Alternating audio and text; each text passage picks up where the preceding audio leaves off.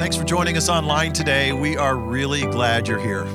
Core Church is a place of hope, healing, peace, and purpose. And if you don't have a church home, we'd love for you to join us Sundays at 10 a.m. And if we can help you in any way through prayer or support, we want to encourage you to use the links that are in the description.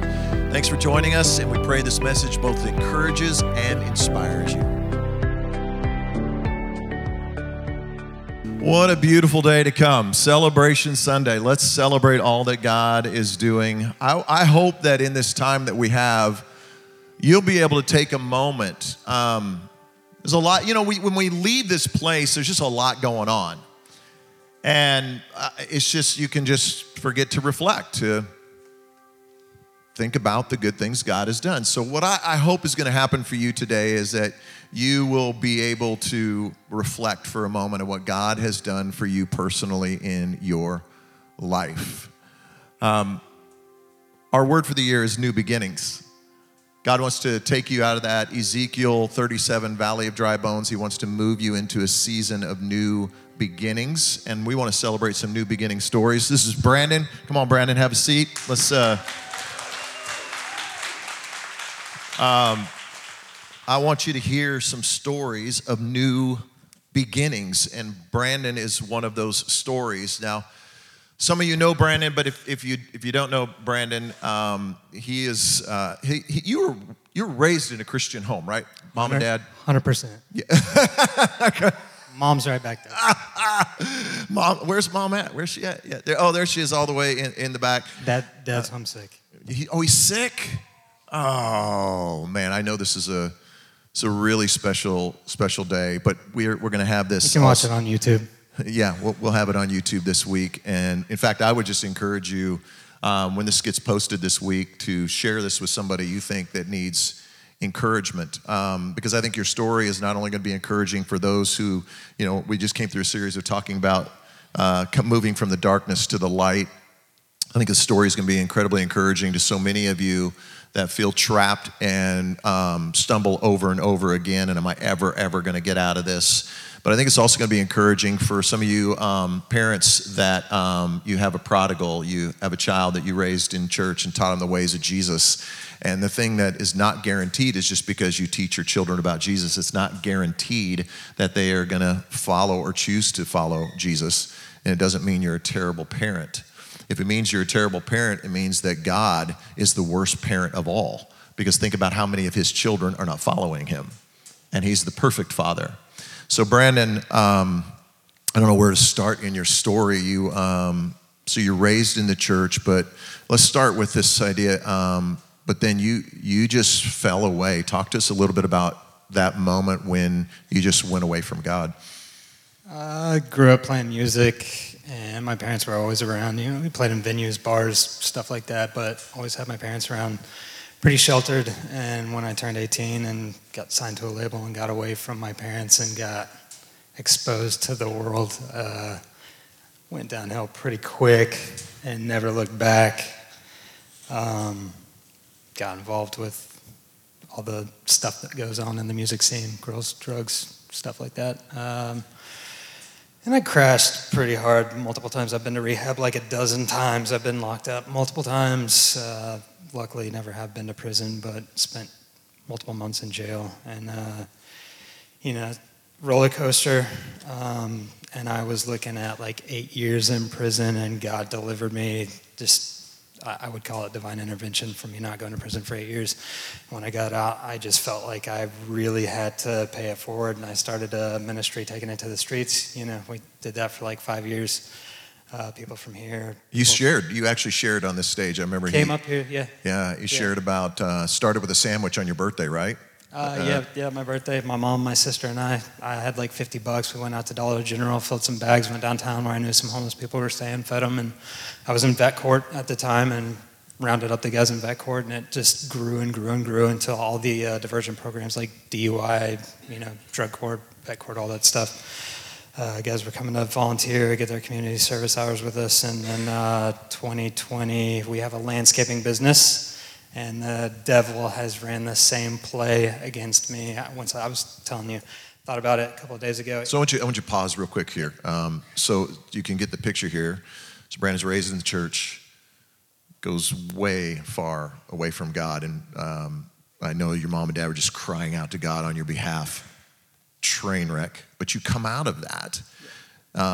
So much so that he's got I don't know if you know, taken to the streets, but feeding a lot of homeless people. I think you're an advocate too for vets in the court system. Yeah. Just going to bat. Just rocking and rolling. Just amazing how God was using you. So you're up on this high thing, just doing this amazing thing for God. And you're also working for your dad's landscaping business. Correct. And then they get to this point where the devil seems to, you said, set you up. Same play. 10, 12 times we have to pick up trash off of our commercial properties, and I found drugs on the ground. I've been sober for like 5-6 years. Farthest thing from my mind was relapse, and I just picked it up and put it in my pocket, and boom, downhill. And a couple of months later, my parents called you, and you came to my parents' house, and I was over there, and I was in really, really bad shape. And I was really angry at them for calling you because I didn't want you to see me like that. And that was, so as a pastor, I see a lot of pain. I will never, ever forget that day because I didn't feel like a pastor. I knew I was in that moment, but I just felt like a dad standing with another dad and mom. And you were so mad. You were around the corner of the house. You wouldn't even talk to me. I love it that they called me and me come over. But you did talk to me. You ended up. I did briefly. Yeah. I broke down really hard and Yeah, then sucked it up. And I had a friend who had brought me to my parents' house, who I'd known from childhood, and he was supposed to be waiting at the gas station around the corner. When I got done confronting my parents for whatever, and I went back to the gas station and he was gone. Well, hang on just a second here because I want to back up if I can until the others, like from the other perspective. I remember talking to you and just telling you that, you have a decision to make. You knew the right way to go, and I said you can stay. And you can find the hope of Christ and we'll help you. I said I want to help you, and I was very sincere in that. I was ready to walk with you. Yeah. I said, or you can turn and just walk away. You told me that if I walked away, I would wind up going through the same lines that I fed people in, and that came true to a much greater degree than you even know about. You were right. It was so hard to stand on that porch. I just had my arm around your dad and just wept, honestly. I just wept as I literally saw the prodigal, the story of the prodigal son. I literally watched the prodigal walk off into the distance, having no idea that you were going to Jim's One Stop, like it's right up the road here, and you're supposed to meet a guy, but he wasn't there. Talk about that part of the story and how critical that is in your story, in your journey. So we were using together, and after I found the stuff laying on the ground, I contacted him when that ran out, and that's how I was keeping up the whole program. And he left, and I realized that I didn't have anywhere to go, and so I turned around and I made the long walk of shame back to my parents' house where you still were, and I walked right past you and right past my parents and into my parents' house and threw a fit like a little kid throwing a temper tantrum. And they managed to talk me into going to a halfway house type thing. And I stayed there for a couple of weeks, and I contacted that guy, and he was coming over. I took the trash duties of the halfway house so that I would go out 4 o'clock in the morning to take the trash out. He would drive by and throw stuff out the window to me. And sometimes I would get in the car and we would roll around until like 5:30 when people were getting up, and I would sneak back in the halfway house. And one of those nights, he had asked me if I wanted to roll around with him, and I said no, I couldn't. So my dad was going to come pick me up and take me to work, and that night he actually got pulled over and he shot 2 police officers. He killed one, brutally maimed the other one. I think he's back on the force now, but he's going to be in prison for the rest of his life. I would have been in the car with him that night had my dad not been coming to pick me up to take me to work. So I'd have Am I remembering this right? Did you tell me, I think you texted me or something, you're telling me, is there a note I wrote to you or something that I'm trying to remember that. Yes, and I never read it, and it has eaten me up to this day. I never read it. I couldn't stand the thought of looking you in the eye. I isolated after, I kept going downhill for a couple of months after that until I finally just ran out of gas. And then I isolated for the next almost 3 years. I would wound up talking my way back into my family and working for my dad. And I would get up, go to work, go home. I got an apartment, shut the door, isolate, get up, go to work, go home, shut the door, get up, go to work, go home, shut the door until devil ran the same play again. Let's talk about that kind of fateful night. What happened that night that turned everything for you? So, ran the same play, found some stuff laying on the ground when I was at work, December, January, something like that, 2022, 2023. And had a few pretty bad episodes where my parents tried to call me out, and I, deny. And got hooked up with some people and wound up in my apartment by myself one night. And it was probably like 11:30 when I did what I was doing. And when I woke up, I was between my bedroom door and my bathroom door, face down. Face down in a puddle of vomit. And first thing that came to my mind, it's daylight, Jimi Hendrix on his back, And I was like, had I been on my back, I would not be seeing daylight right now. I'd never had a healthy sense of fear, never. And that really put a healthy sense of fear into me, and I just kind of cried out like, I need help. Not like this, I'm doing a song and dance, going to rehab, do what I got to do, graduate the program and come back out and sneak around and do my own stuff. Came back in these doors, got a hold of Buddy, got back into CR, got involved with the step study, and then I got a text message from you on a Tuesday morning asking me if I wanted to go have coffee, and I was really hesitant because, I'm relentless. Yeah. Yeah, and we throw around the words guilt and shame a lot in the recovery community, but the word that I would use for me was embarrassment. The fact that you saw me and I know what I looked like that day, and I can't get that out of my head. Horribly, horribly embarrassing for someone that I look up to and respect as a faith leader, to have seen me and to have pleaded and, tried so hard on my behalf, and for me to have slapped your hand away and spit in your face, But I said, yeah, coffee. I like coffee. I like Starbucks, whatever. We'll go have coffee. And we met at 5 a.m. Yeah, because he had to go do landscaping. Yeah. And so we met at 5 a.m.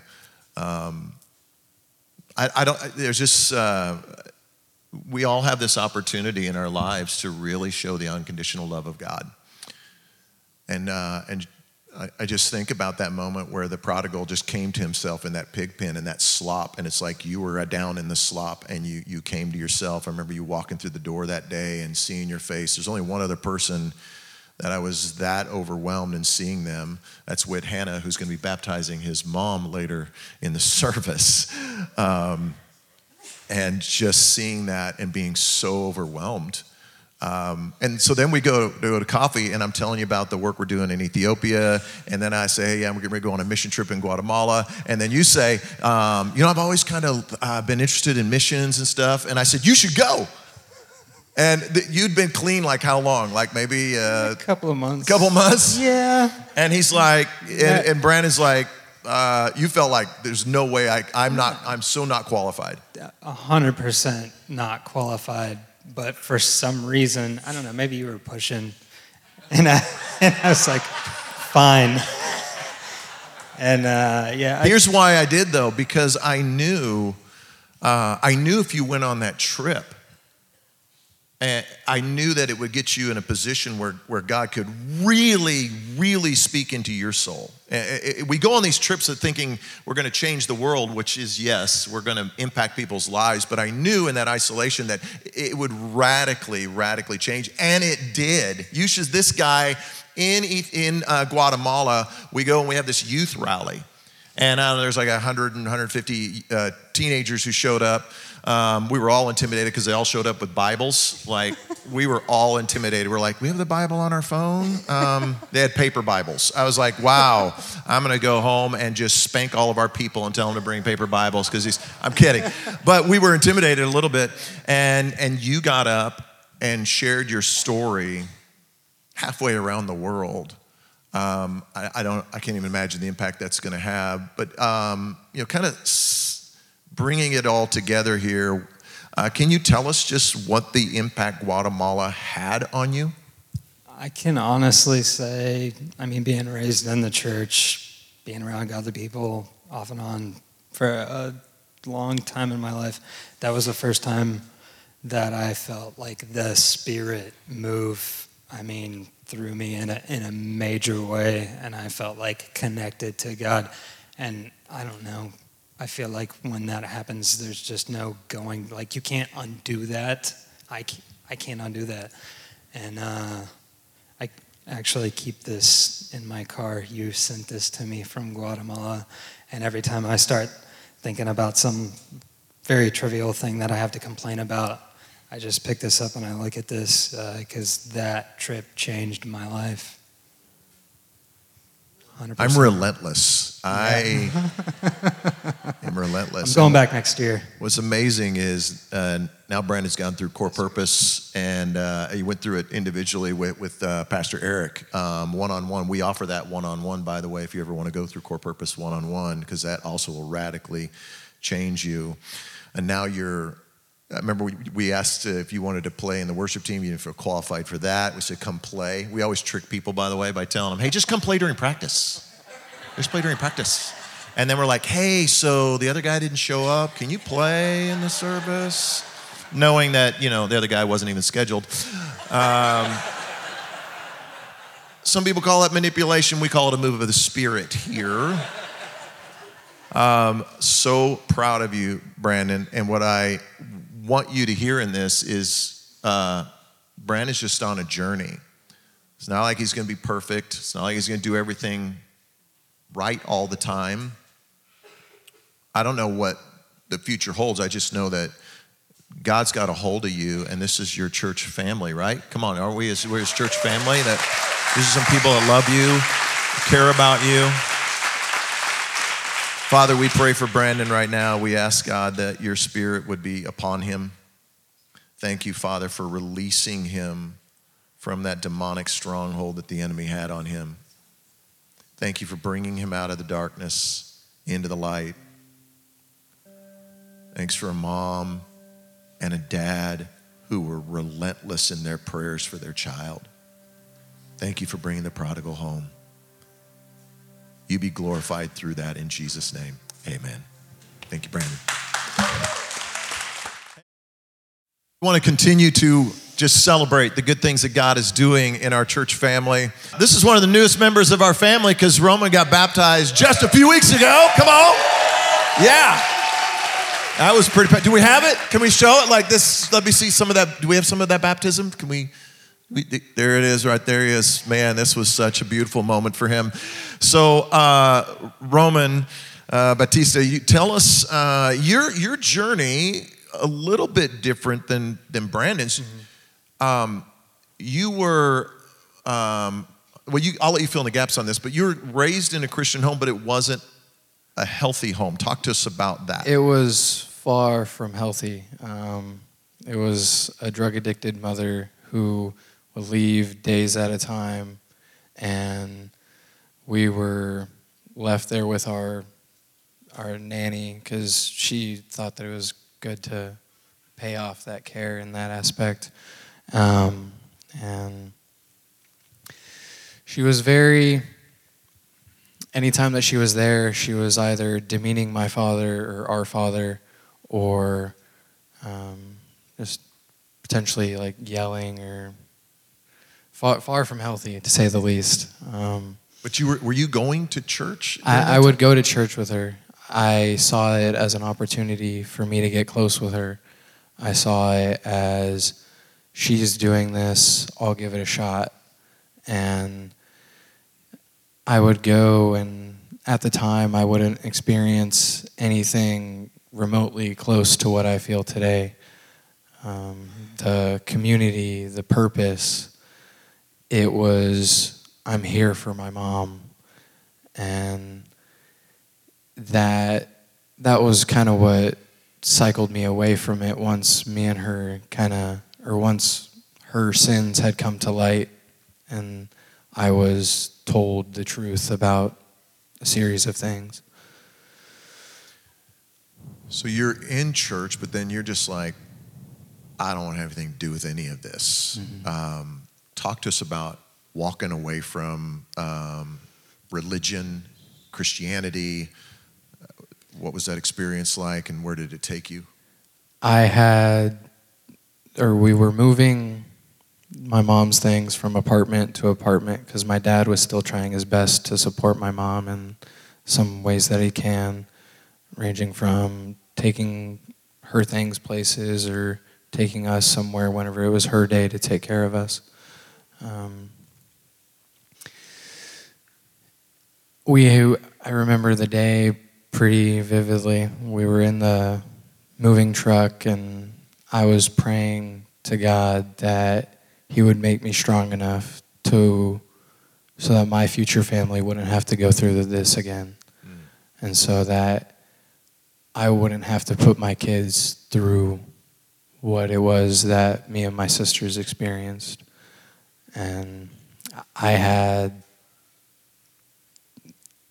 denounced my belief at that time because I didn't feel like that it was fulfilled, because I was still in pain and I was still suffering from my mother's actions, and so were my sisters. And I went really deep into, the life's meaningless. This is all gonna end. We do these things for a trivial cause. And in high school, I was smoking every day, and it kind of solidified that nothing is meaningful. And I wrote an essay for an English class, and this wonderful young woman had critiqued it and said that it was nihilistic.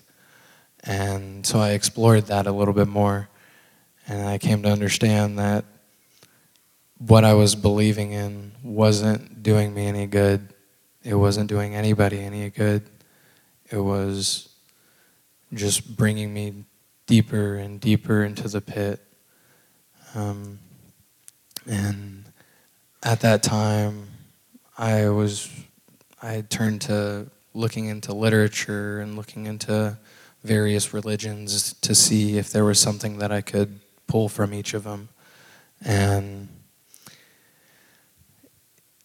everything that I pulled from wasn't fulfilling in one aspect or another. And so most recently, I had pulled from Christianity and worshiping the Father and the Son. And I've been able to see that so much more progress in my family interaction and my friendly engagement, and just valuing people so much more. I hadn't valued people really at all at that point. It's interesting that you were trying to be enlightened, but it was dragging you deeper into darkness.